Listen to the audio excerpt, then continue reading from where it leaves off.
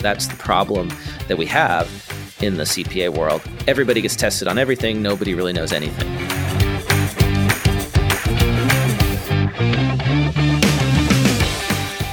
Welcome to the Cloud Accounting Podcast. I'm Blake Oliver. And I'm David Leary. Blake, happy Friday the 13th. Happy Friday the 13th. You know who was afraid of Friday the 13th? Arnold Schoenberg, the famous composer. Well, he's famous in classical music circles. He wrote a bunch of music that nobody actually likes outside of the classical world. He was afraid of Friday the 13th, and he died on Friday the 13th. Wow. Mm-hmm. That's it. We're done. Wrap the show up. That was it. Fun fact of the day.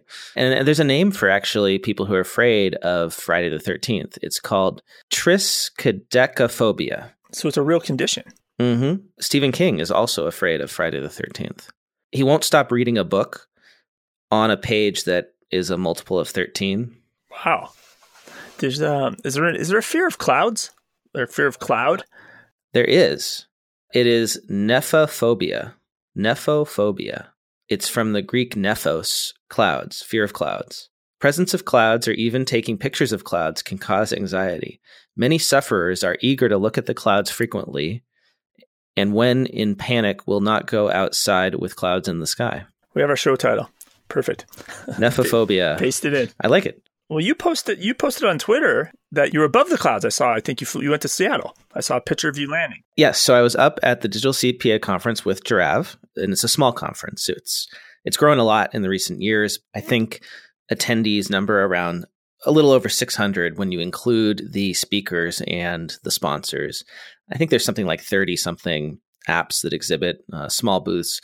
And I got a bit of news that came out of the conference.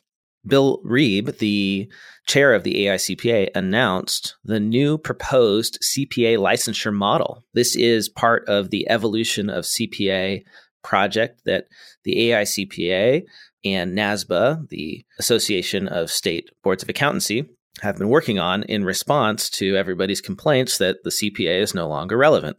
And so they put out a request for comment saying, if you have input, if you want to give input on the future of the CPA license and how we're going to design curriculum or what's going to be on the exam, go to evolutionofcpa.org and put in your comments. Over 2,000 people responded, myself included, and they have summarized the feedback in the website, evolutionofcpa.org.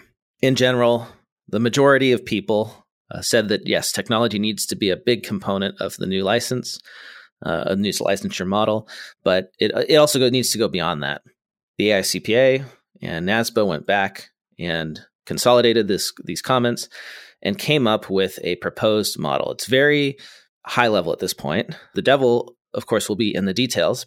Essentially, Bill Reeb described it at the conference, he announced it at the Digital CPA conference as modeled after how engineers get licensed. The idea is instead of having every CPA have to know the same thing about regulation, GAAP and audit and tax and business, that we have a core curriculum and then allow for specialization. But you would still get a CPA. There's still only one CPA license.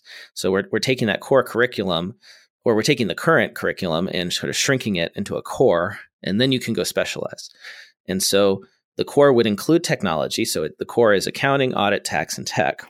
And then the three specializations are number one, tax compliance and planning. Then number two, business reporting and analysis. And number three, information systems and controls. They have this nice little graphic of this, yes, right? And the core is the middle of the donut here. And it's your basic accounting, audit, tax, and tech. And then there's three spokes, right, that go out to the three things you just listed, the tax compliance, the business reporting, and the information systems, right? So is it going to be where you're going to now pass the core in your CPA and then you'll get an additional letter of some type or something like with an emphasis on tax? Or So I'm not sure about the details, but the idea is every CPA will take the core, yep, and then you will specialize in that the exam content will relate to whatever specialty you're choosing. So if I choose tax compliance and planning, for instance, I'm going to get tested more on tax compliance and planning and less on I'm not going to get the specialization testing on business reporting or on information systems and controls. But then now, once you pass and you get your designation, me as a consumer of accountants, how do I know you're no good at reporting and analysis? I'm guessing, I think this is what should happen, that on your license, it would say what your specialty is. But it shouldn't really matter to the general public because you're still a CPA and you still took those core classes. Okay. Classes, and you were tested on the core elements. Again, it's all in the details. And the big question I have is what is actually going to get cut from the current curriculum to shrink that core to make room for the specialization? Or what is going to get moved from the current core, which is, well, there's no current core, it's just everything, right? What is going to get moved into these different specialization areas? And I hope it's a lot, actually. I want a lot of specialization because that's the problem that we have in the CPA world is that everybody gets tested on everything. Nobody really knows anything. So you end up with a ton of new CPAs or graduates from these programs who are superb generalists, and they don't know how to do any tax in real life or how to really do an audit or how to really do anything tech oriented. Well, currently there's not barely any tech at all, but with more specialization, we'll be more useful to our employers when we graduate.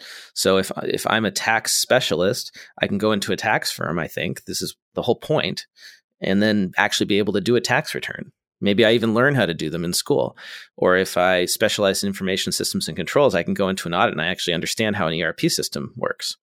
Or if I study business reporting and analysis, I could actually go work in a virtual CFO firm, or I could go work for as a management accountant and actually know what I'm doing, as opposed to having to learn it all on the job. All right. No, it looks so simple on the graph. It really does. And again, yeah, it is simple. It's very high level at this point. So it's a draft licensure model. They're going to collect feedback and then continue down with this. And let me update you on the time frame too. I was just going to ask that next. What's the timeline for this? That's the thing. So they're going to collect feedback through the end of 2019 and into 2020, build out more details of the model. The goal is to finalize the approach to the updated licensure model in summer of 2020. And then after that is finalized, establish implementation plans for a multi-year effort to implement.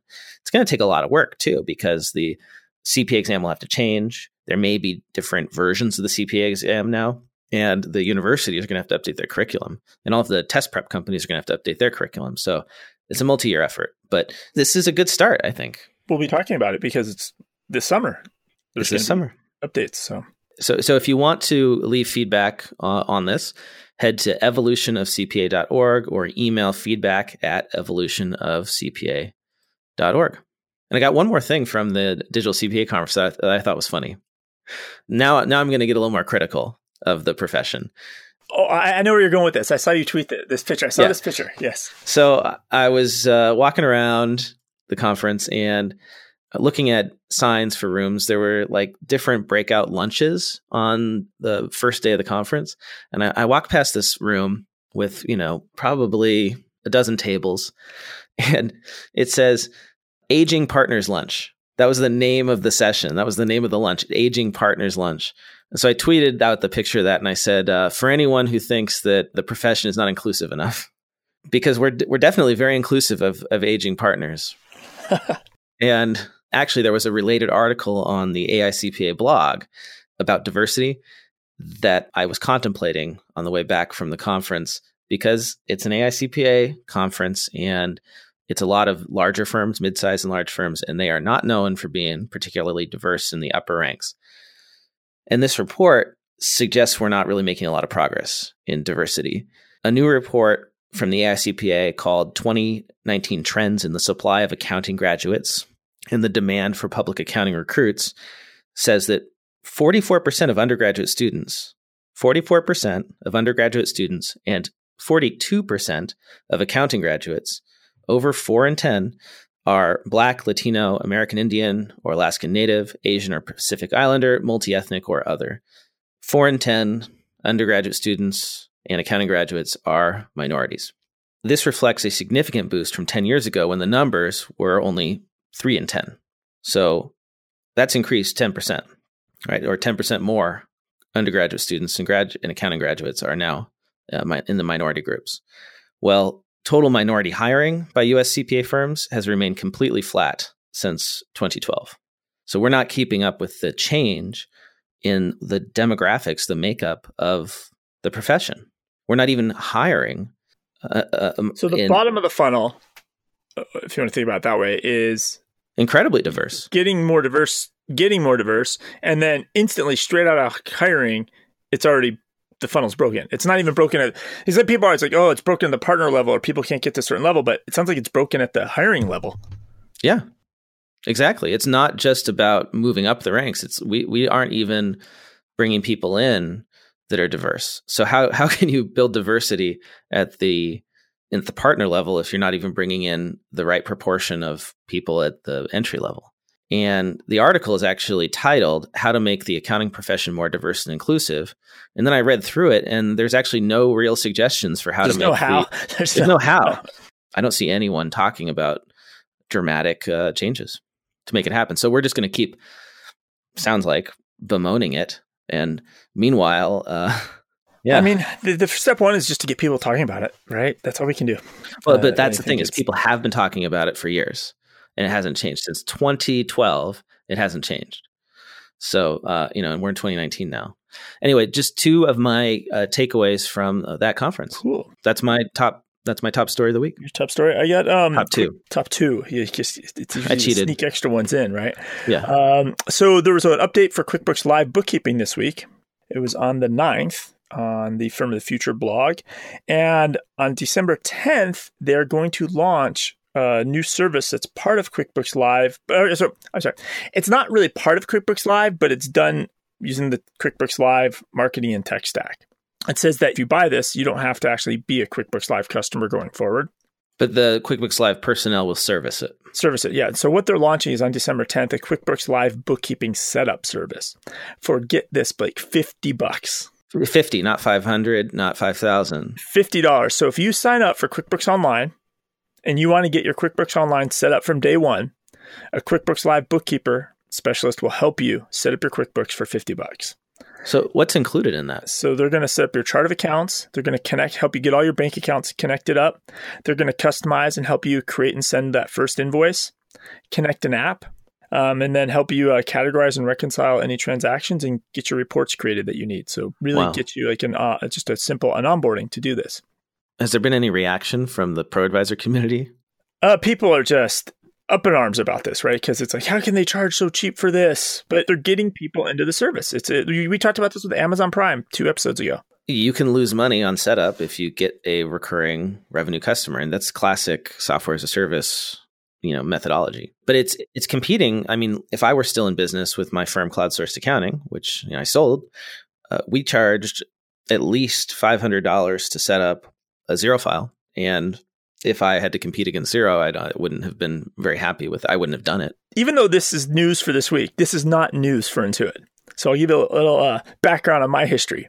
Okay. Way back in 1997 and 98, I actually launched something called QuickBooks Simple Start. And we did this exact thing. So if somebody bought QuickBooks Desktop, when they were buying that, we were either charging anywhere from $99 to $250 because it was hard to scale. And I think we kept creeping the price up to offer this as a service. So somebody would buy QuickBooks Desktop. They would sign up for Quick Start.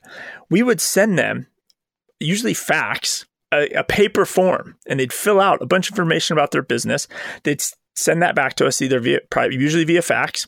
We would basically create the QuickBooks Desktop file for them, create the whole backup file, send them the backup file. They would restore it in their QuickBooks on their local machine. And then we would walk through like a 2-hour training, show them where everything's at. Here's your chart of accounts. Here's your invoice template, blah, blah, blah, blah. So it's exactly the same service, but it just was not scalable in the desktop days. So Intuit was offering this service. What was the problem back in the day? Cloud didn't exist. you're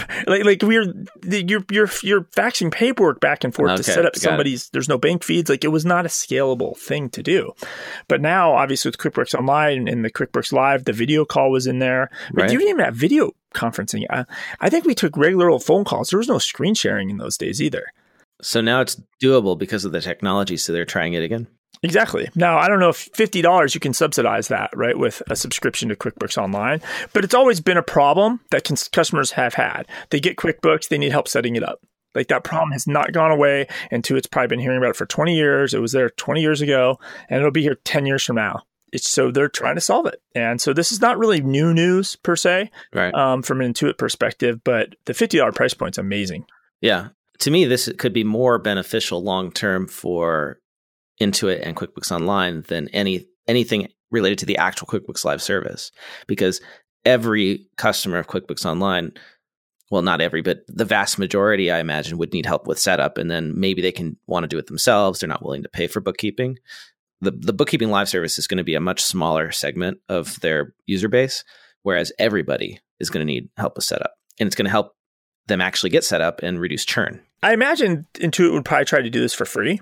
The $50 is just to make sure somebody has some table stakes in the game, right? Because the lifetime value of a customer, I imagine, if they buy QuickBooks Desktop or they get QuickBooks Online and they never set it up, and they just don't use it, and then they cancel after 3 months, 4 months, because they're like, I've never used QuickBooks once. Why am I paying for it?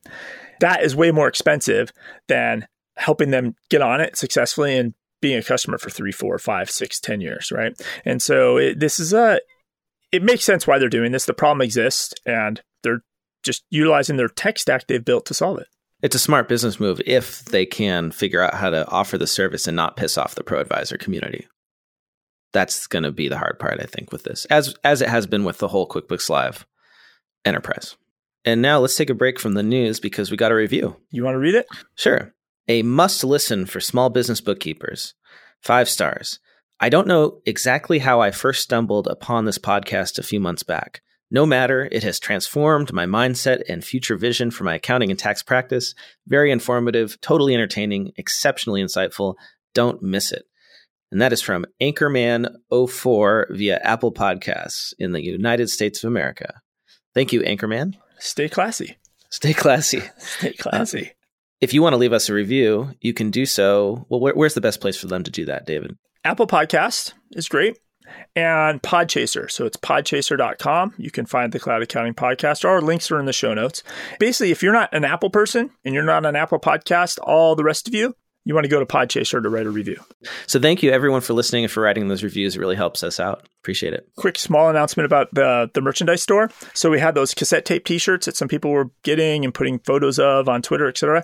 Those are limited edition. They are no longer available as of today. You can no longer get those, but stay tuned in the future. We'll have some other limited edition exciting designs that are out there.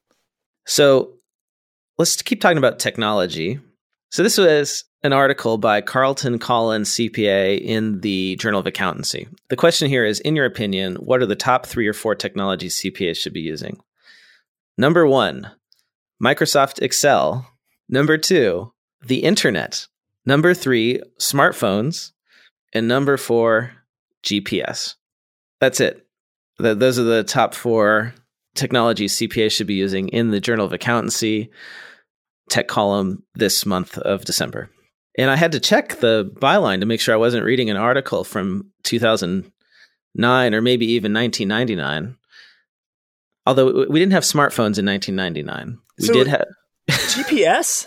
I really got stuck on this one. Well, and so Carlton Collins says that his 4th favorite technology is GPS, which has, quote, made my life immensely easier. Gone are the days of following poorly written directions or old paper maps. Whether it involves client locations, friends' homes, or faraway vacation spots, GPS technology helps me navigate the world more smoothly. For those youngsters who don't know what it's like trying to find a remote CPE venue in the Wisconsin countryside well past midnight without GPS navigation, especially with a 7 a.m. CPE presentation looming, you'll just have to take my word for it that it's not much fun. So, what's funny about this to me is like these technologies, right? Microsoft Excel, great. Yes, awesome technology, has been around for 30 plus years. The internet, also 30 plus years. Smartphones, I don't know. How long have smartphones been around? At least 10? Longer? Smartphones? I don't know. I remember. I had a smartphone like 97, 98. Like, they've been around a while. Oh, smartphone. Sorry. No, smartphone was like real smartphones 08, with yeah, like 06, 07, 08, yeah. Sorry. And then GPS, man. I mean, I'm old enough to remember using MapQuest and Google Maps. So, David, what are your top 4 technologies for CPAs? So I quickly typed them out before you started reading this, right? Okay. So one of the ones, though, just of his list, I'm surprised timesheets aren't on there, or a time clock system. Yeah, right. Like, and actually, like paper punching time clocks. Like, I mean, those are amazing to track the billable hour. Yeah. So I quickly, as cloud, OCR or data entry type tool, right? To automate that, workflow automation tools, some type, like for your firm, et cetera. And then like something to manage your communications for your team, Slack, MS Teams, you know, something like so that. like team chat. Yeah. Cloud computing, right? Cloud GL. Yeah, cloud, yeah. APIs, right? Connecting apps together. We'll have to make our own list and submit it to the Journal of Accountancy. Well, I think as we think about a prediction show, right, towards the end of the year here, the news is slowing down. We're going to have to create up some filler material. I found a great article. It's the 101 trends in AI we can go through. Oh, boy. Not this week. Coming up. Okay. Stay listening. Don't turn that dial right now, because we're not going to do that right now. But yeah, 101 trends in AI should be a fun article to go through. All right. I have a lot of quick app news, but before we get into that, I have some government-related accounting news. Okay. Or a contrast. Don't tell me that you're going to talk about California again. Well, that's what ties this together, though. So we talked about this in previous episodes, and we don't have to deep dive on it, but California's been building their accounting system, right? And it now costs the state of California $1.8 billion, and it's still not done. Is it 1.8 billion? Wow. Or 1.1 billion, sorry. 1.1 billion. It's over $1 billion. Well, they can't even report what they've spent on it, actually. That's the gist of this article, is they cannot produce proper reports on different divisions of the government. Like what kind of reports are we talking about? So there's the government accountability groups. They're basically like press organizations that are trying to request reports, and they're getting answers that are basically saying, we can't even get to the data ourselves. So this is an article on Forbes that you brought called California's accounting system costs taxpayers $1.1 billion and still can't produce a state checkbook. I guess this group, openthebooks.com, they publish what they call a state checkbook for every state. And the only one they can't get one from is California. And that's because our state ERP system still doesn't work, right? Our accounting system, after all these years, can't. The state controller is saying, in response to a Freedom of Information request, that we don't even have these reports. There is no report that shows all the bills that we paid. Yeah. And the funny part about this author of the article, so he's based in Illinois, Illinois has been ripe with corruption in their government, right? And he's like, even here, we were able to get, we had less abuse and more transparent spending than the state of California does. Yeah. It's just getting worse, right? But they're fighting him, and they're bringing litigation forward to really get them to open up this data. And the importance of it is, right, we need outside groups like this to hold government accountable and reduce waste. And there's a great chart in this article that highlights the spending in California, which is $1.5 trillion of government spending, state government spending. And the California Controller, Betty Yee, has only identified $4.3 billion of waste, that's a lot of money, but it's still only 0.34% of all of our spending. And how can we as citizens figure out if that's right without being able to ask for a checkbook? And $1.1 billion of that is the accounting system that they're building from scratch instead of, like I think we said in the previous episode, they could have just bought Sage Intacct. Yeah, they could have. They probably could have bought NetSuite at a certain point, right? It's rather insane. So that's state of California. But to contrast that, let's go to the other side of the globe and go down under to Australia. Okay. So the Australian governments have agreed on a national API standard. What? Wow. So the standards are going to allow governments as well as third parties, so this would be apps, other companies, to share and reuse enhanced data in real time. So all the government computers are going to agree on some standards so they can talk to each other. That is so amazing, and I can't imagine that happening here. Because we have to build an accounting system before we can have an API. That's really impressive. Yeah, and so they're co-designing this model together. They have a national API standards board, basically. So it's just such a contrast, right? And then actually, I think this is a good example for accounting firms, right? California's trying to build a closed system themselves from scratch. So this would be like you need a tool in your accounting firm. Like, we're just going to build it. Versus I could just use an existing app that's out there. Maybe it's not perfect, but it's 95% there and good enough. and I actually have something that's working and I'm not wasting money. And if I need to add on or bolt something onto it, I use APIs, right? And so I think that's a big difference of just building something from scratch. It's just ridiculous. Yeah, it just blows my mind that California decided to build their own accounting system rather than licensing Oracle or SAP or something. Like, why? What are the other states doing? They're clearly not doing this, or we'd be hearing about it. Well, they're all going to sit and watch California now. None of them are going to, and it's a race, right? Is the accounting system going to be done first or the train? Like, that's the other boondoggle there. This episode of the Cloud Accounting Podcast is sponsored by OnPay. Many times when choosing a payroll service, you have to choose between a new startup with a great app or an established company whose tech may feel a little behind the times. With OnPay, you get the best of both worlds. A great app from an established company that's providing payroll for over 30 years in all 50 states. OnPay is an easy-to-use full-service payroll with simple, straightforward pricing, and it includes all their features. Employee self-onboarding, HR tools, health insurance, workers' comp tracking, and 401k. And with an accountant's dashboard and partner program combined with best-in-class integrations with Xero and QuickBooks, OnPay is the right fit for all your clients, whether they have just 1 or 500 employees. They also handle all the complicated stuff that other payroll providers don't, like agricultural payrolls, including Form 943, multi-state payrolls, and employees with H-2A visas. I'm really excited to tell you that OnPay is offering an exclusive promo code only for the listeners of the Cloud Accounting Podcast to get 3 free months of OnPay payroll service for any of your clients that you set up by February of 2020. Head over to cloudaccountingpodcast.promo/OnPay. That is cloudaccountingpodcast.promo/ONPAY. And use code CAP3FREE when you sign up your clients. That is CAP, the number 3, FREE. And to be clear, you cannot get this promo anywhere else. It's only available to the listeners of the Cloud Accounting Podcast. Well, hey, I mentioned Oracle, and I got some news about them. They released their numbers. Oracle shares fell nearly 3% in extended trading Thursday. That would be December 12th, after they reported their quarterly revenues and they missed their expectations. Although they did have strong growth with their Fusion and NetSuite cloud applications business. So like with Sage, it's another example. The traditional on-premises ERP business is growing slowly or shrinking.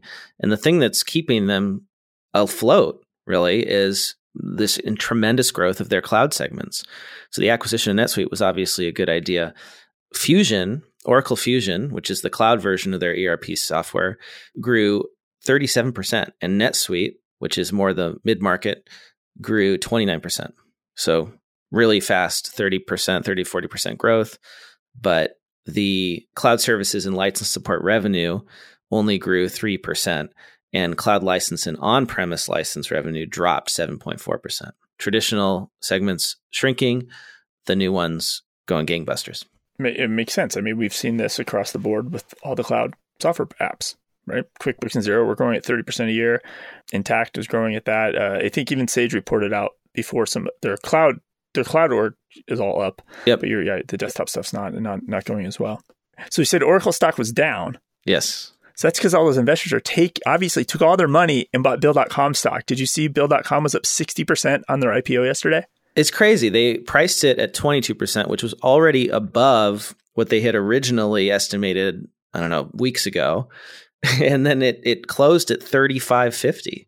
So if you got in early, you did very, very well in that first day. It's crazy. They raised over $200 million, $216 million, if you round up. And they're valued at $1.6 billion now. Wow. That happened quick. This is the maturity and growth of cloud accounting. And I just love the fact that was a teeny little, but it was an add-on app to QuickBooks, basically. That's all it was, is an add-on app that solved a workflow problem for QuickBooks. And now it's a company. Yeah. Now, they still haven't turned a profit, but their revenues are growing. In their most recent quarter, they reported $35 million in revenue, which is up from $22 million year over year. And they had $5.7 million in losses. So they're clearly spending to grow, but they got plenty of money now with that IPO. So investors are bullish that they're going to start raking in big profits in the future. Really, really awesome to see. And as we spoke about in previous episodes, over half of their revenues, around half, might be slightly over, is from accounting firms. accounting firms are a huge segment that have helped Bill.com go public. So it proves that you can sell to accounting firms and build a big business that then IPOs. Maybe it'll happen with a podcast. Yeah, maybe we'll have an IPO someday. That's true. Maybe one day. Yeah. So I have some interesting news around the whole bank feeds. In a way, that's the simplest way to talk about this. So last week, I saw an open letter or an opinion piece from the policy lead at Plaid and the head of global policy at Kabbage. That battle, right, between banks and fintech is continuing. And just for some background, so Plaid is really powering most of the apps we use, right? They connect to the banks and provide those bank feeds to a lot of the apps that everybody's using, right? And Kabbage uses those feeds, and Kabbage's entire business is basically based on giving you loans based on how much cash you have in your bank account versus how much inventory you possibly have in your accounting system and your accounts receivable. And they're adjusting your credit real time and offering you instant loans like that. And that's what they're using Plaid for. They're connecting with Plaid securely to your bank account so they can see what is happening every day. Exactly, right? And then Kabbage also connects to your QuickBooks or Xero, right? And reads that data in. So obviously the banks in general, everybody's gone through this, right? Your bank feed stops working. They're screen scraping. And so there's a lot of proposals. There's a lot of work being done. There's a lot of discussions being done about the banks don't want this to happen, but all the fintech companies need it. Like you need the bank data to build these apps. I mean, what would cloud accounting be if there was no bank feeds? No, it would be... Right. Yeah, exactly. It's all about automating the flow of the data. That's the value of cloud. And I mean, there's other values, but like that's what really speeds things up. Yeah. And so they basically, the clearinghouse has proposed a data sharing agreement, and the clearinghouse is essentially representing the banks. And these apps feel that it's too bank oriented. The banks are arguing this is going to give more control to the consumers, and the apps are arguing that it's too bank oriented and it's not going to give control because they can block access to the 3,000 fintech solutions that are out there. Like just for any reason? Exactly, right? And the heart of the proposal reflects a vision where your bank must pre-approve any fintech's apps before you use them. And the bank could terminate access at any time if the service contradicts, quote unquote, the bank's business guidelines. This vague wording means your bank could stop you from sharing your own data with the company whose services you choose to use. Oh, and that is what the Plaid and Kabbage, that's what Plaid and Kabbage are saying in response to this proposal. That's correct. And they're concerned because the banks could be, you're giving out loans. We're not going to let you access the data because we give out loans. Right. To force you to use their accounting systems. And we can get into this, we've talked about this a little bit in the back. The banks are trying to build out accounting systems now, right? Mm-hmm. They're trying to build these app stacks. So it'll be interesting to see where that goes. But that ties into some news from this week. So JPMorgan Chase, they've signed an agreement with Yodlee. So Yodlee is a competitor to Plaid. So they offer a bank feed service for different apps. So if you're like, hey, I don't want to use Plaid, I'll go use Yodlee to get my bank information pulled down. And so essentially they're going to offer more controls to you as a customer. And the article I have, and it has a link to it, there's a screenshot actually in the article as well. The screenshot actually has Intuit Mint, TurboTax, and QuickBooks here. And you can go in and choose which account specifically you're going to share with Mint, which accounts you're going to share with QuickBooks, and which accounts you're going to share with TurboTax. As opposed to me just handing over my login and them being able to access anything that I can. That's correct. And then this is actually, I think, more important is, and I always think it's true at the apps as well, right? If you have QuickBooks or Xero, there should be some place in QuickBooks to go in and disconnect apps. Mm-hmm. On the bank side, you can go in and disconnect. You can say, stop sharing account info with Mint or with QuickBooks or TurboTax. Because ultimately, like, you may not remember all the companies you've gave access to your bank account. Yeah. The banks don't give you a list of that. You can't see that. I don't think the banks know it, but there's no place for you to disconnect. So they've signed an agreement to go a little bit deeper. But this is, again, it's just one bank and Yodlee. This is not all the banks. That's correct, right? And I mean, Chase is pushing people to use the APIs, right? They don't want people screen scraping Chase, and they're trying to push the APIs out there more. And that's probably going to help them win in the long term.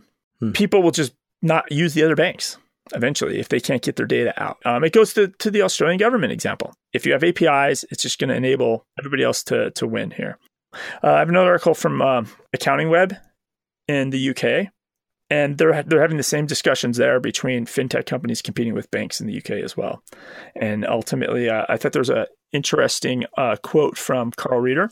If the banks move quickly enough, they will own the lot. If not, the likes of Intuit or Xero will find a way to consolidate their service offerings, provide banking, and close the gate. That's exactly it. If Intuit can't get what it needs for its products, they'll just start their own bank. They'll figure out how to do it. And I fully agree with this because this is the American Express Costco negotiation. The banks think the customers love them. They think like, hey, if we turn off access, Intuit and Xero are screwed. No, yeah, it doesn't work that way. And American Express thought that was true with Costco. Costco wound up dropping American Express and they didn't lose any customers. All those people just moved to the new Costco Visa. Yep. They just moved. Yep. American Express lost that bet. And this is the same type of thing happening. People will not switch off of Intuit or QuickBooks or Xero because they love Chase. But they will stay with QuickBooks and Xero, and they'll switch banks in 10 seconds. They don't care. The banks aren't that important. The banks, they aren't that important. And if they don't figure out how to play nice with the tech companies, I fully agree. The tech companies are just going to figure out how to cut them out entirely. That's what Square's doing. Hey, we're just going to not have any of the money leave Square at all. You'll pay your bills with Square. Your employees will get paid through Square. Like all the money will just stay in the Square ecosystem, and the banks don't get any of it. I agree. I've got some more app news that came out of Digital CPA. Small new partnership that, well, actually, it could be a big new partnership that CPA.com is announcing. CPA.com, by the way, is the business arm of the AICPA that partners with apps to promote them to the CPA community and also help them develop the apps to be more helpful for CPA firms. So they announced at the Digital CPA conference that starting in mid-January, an app called Lukka, Lukka, will roll out Lukka Tax for Professionals, a virtual currency tax preparation tool built specifically for accountants in collaboration with CPA.com. Lukka is a New York-based crypto asset software and data solutions provider that built the world's first commercial virtual currency tax calculator. Why is CPA.com getting into this? Well, I learned something in a presentation at the conference. I think it was the president of CPA.com who said that 8 to 14% of the US population own crypto assets. 8 to 14%. So that's actually a substantial number.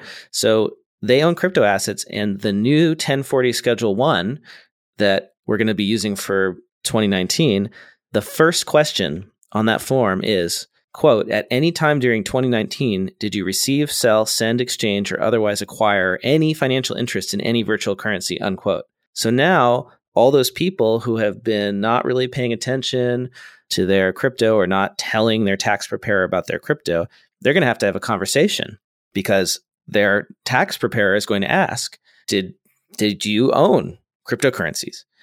And if you say no and you do, that's perjury. So now the IRS has put taxpayers and tax professionals in a situation where they have to make a decision as to what is that answer. And so a good number of people are going to have to start reporting this if they weren't.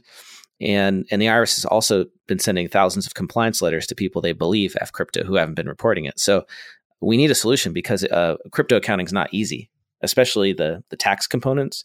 And the reason is that the IRS treats cryptocurrency not as currency.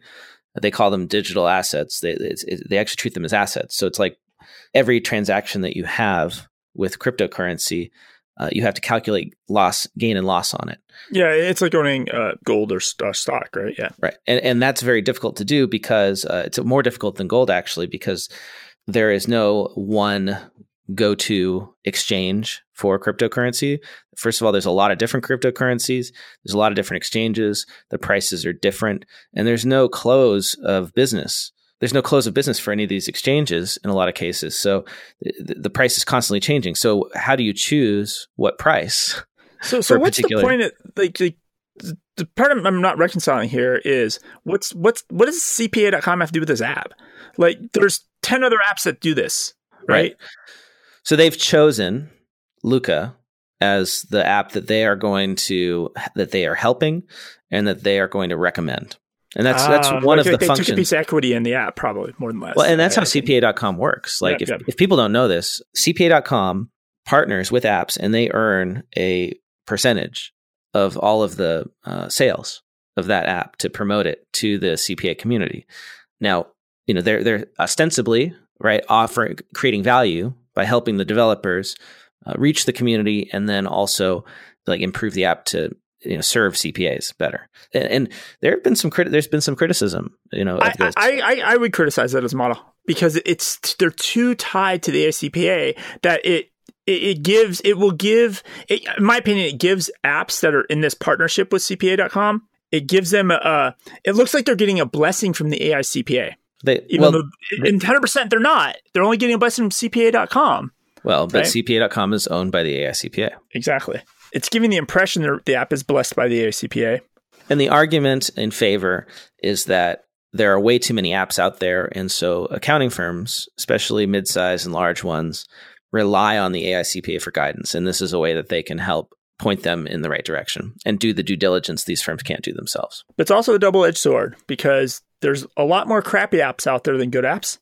And I've seen organizations push apps that are not good. And that comes back to bite you. So something you have to be careful about. So do your own due diligence. Don't just take the recommendation of CPA.com, right? Obviously, do your own investigation. Look at other alternatives because that's just good business practice. Yep, absolutely. Any more app news? I got a few more stories on the app side.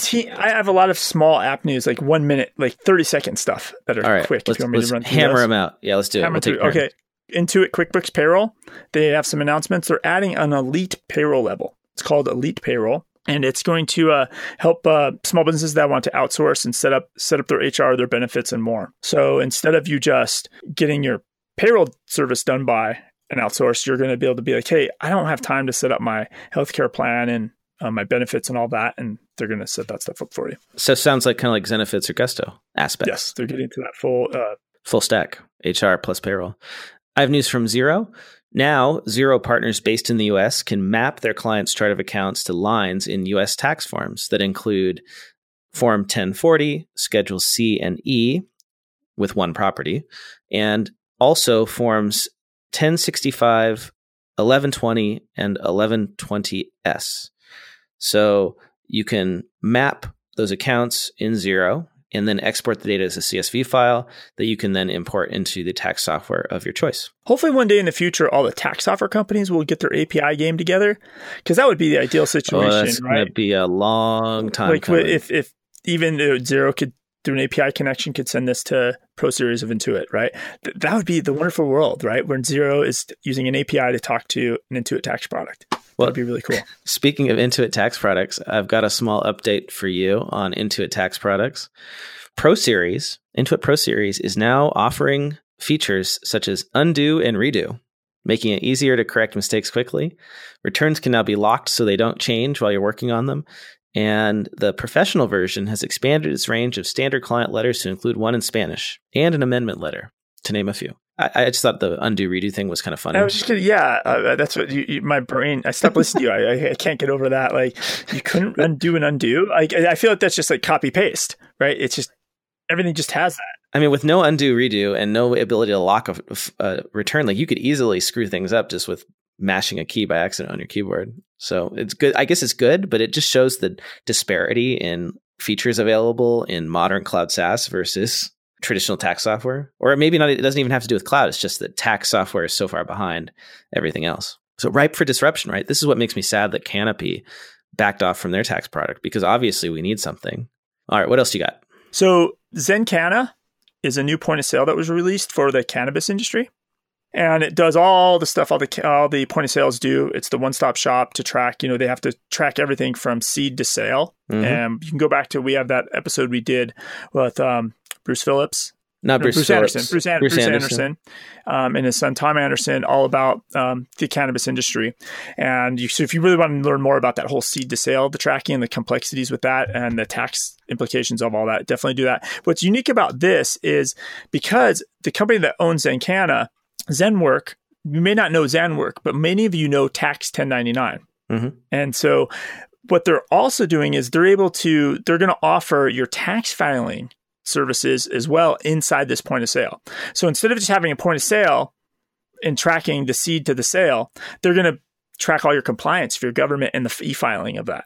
as well. So they're starting to get into that side of it. They're going to do this themselves, or are they partnering with a service provider to do it? From what I can tell, this, because they have multiple products. They have like an e-file assist. They have their tax 1099. They do different types of oh, got filings. it. Okay, I understand now. So they're using the tax 1099 technology to e-file a lot of these compliance forms that the cannabis folks have to do because there's a ton of compliance around that. Yeah, it's as you remember that episode, it's ridiculous compliance, right? Obviously, it's an app with one specialty here. They're basically launching a separate app, a point of sale for the cannabis industry.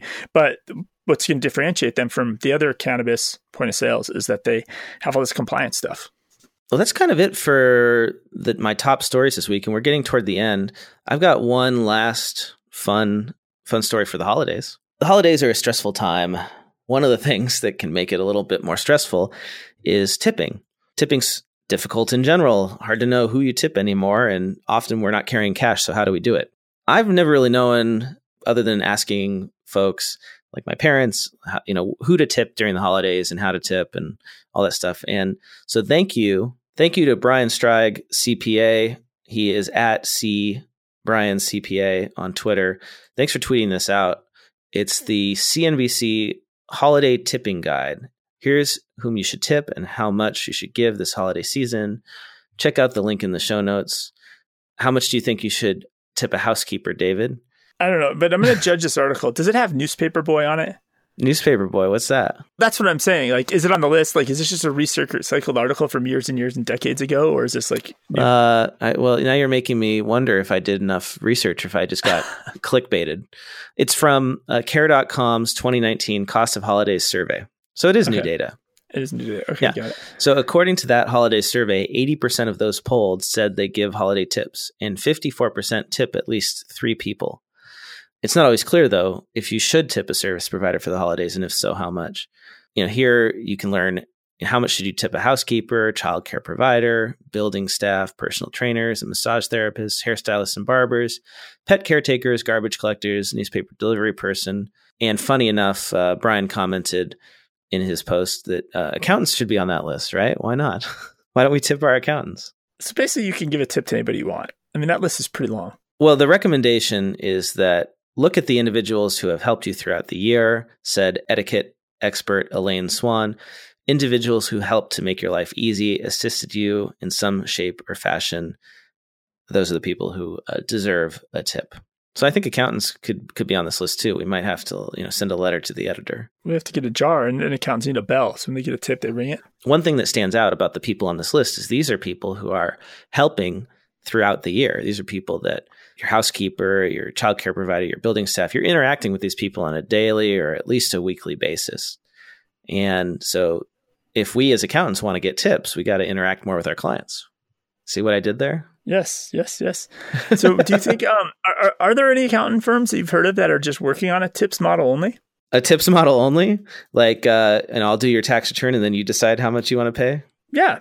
Hey, maybe that would work. I don't know. Because I think that my understanding a little of this from listening to people like Ron Baker talk is that when people do this, people wind up tipping more. Well, like they wind up giving you more than what you would have charged. Right. Well, that's actually a critical element of value pricing, which is you actually ask the client or the prospect, what do you think this is worth? What would you pay for this? Rather than giving them a price. And then oftentimes you might find that the price that they say is more than what you would have said. Yeah. So and tipping is essentially an element of that, or there's some aspect of that in there. And another thing that I learned from Ron Baker's book is, or one of those books, Implementing Value Pricing, is that include a quality guarantee where the client doesn't have to pay if they're not happy. And then you can actually include tips. Like in the proposal, you say, if we deliver this to your total satisfaction, then you agree that you will pay this extra amount. It's more than you would have gotten if you hadn't included it, right? It's essentially building a tip into the proposal or into the engagement. Why not try it, right? Yeah, everybody put a little pitch in button to send a pitch in email to your clients this fall. So that's all I got. We've got one more episode, I think, until the end of the year. So we got 2 more Fridays. Okay, we got 2 more. David, until next week, How do people get in touch with you if they want to connect with you online? The easiest way is probably Twitter. I'm at David Leary. And I'm at Blake T. Oliver. And as always, it was great talking with you, David, and I'll see you next week. Bye, everybody.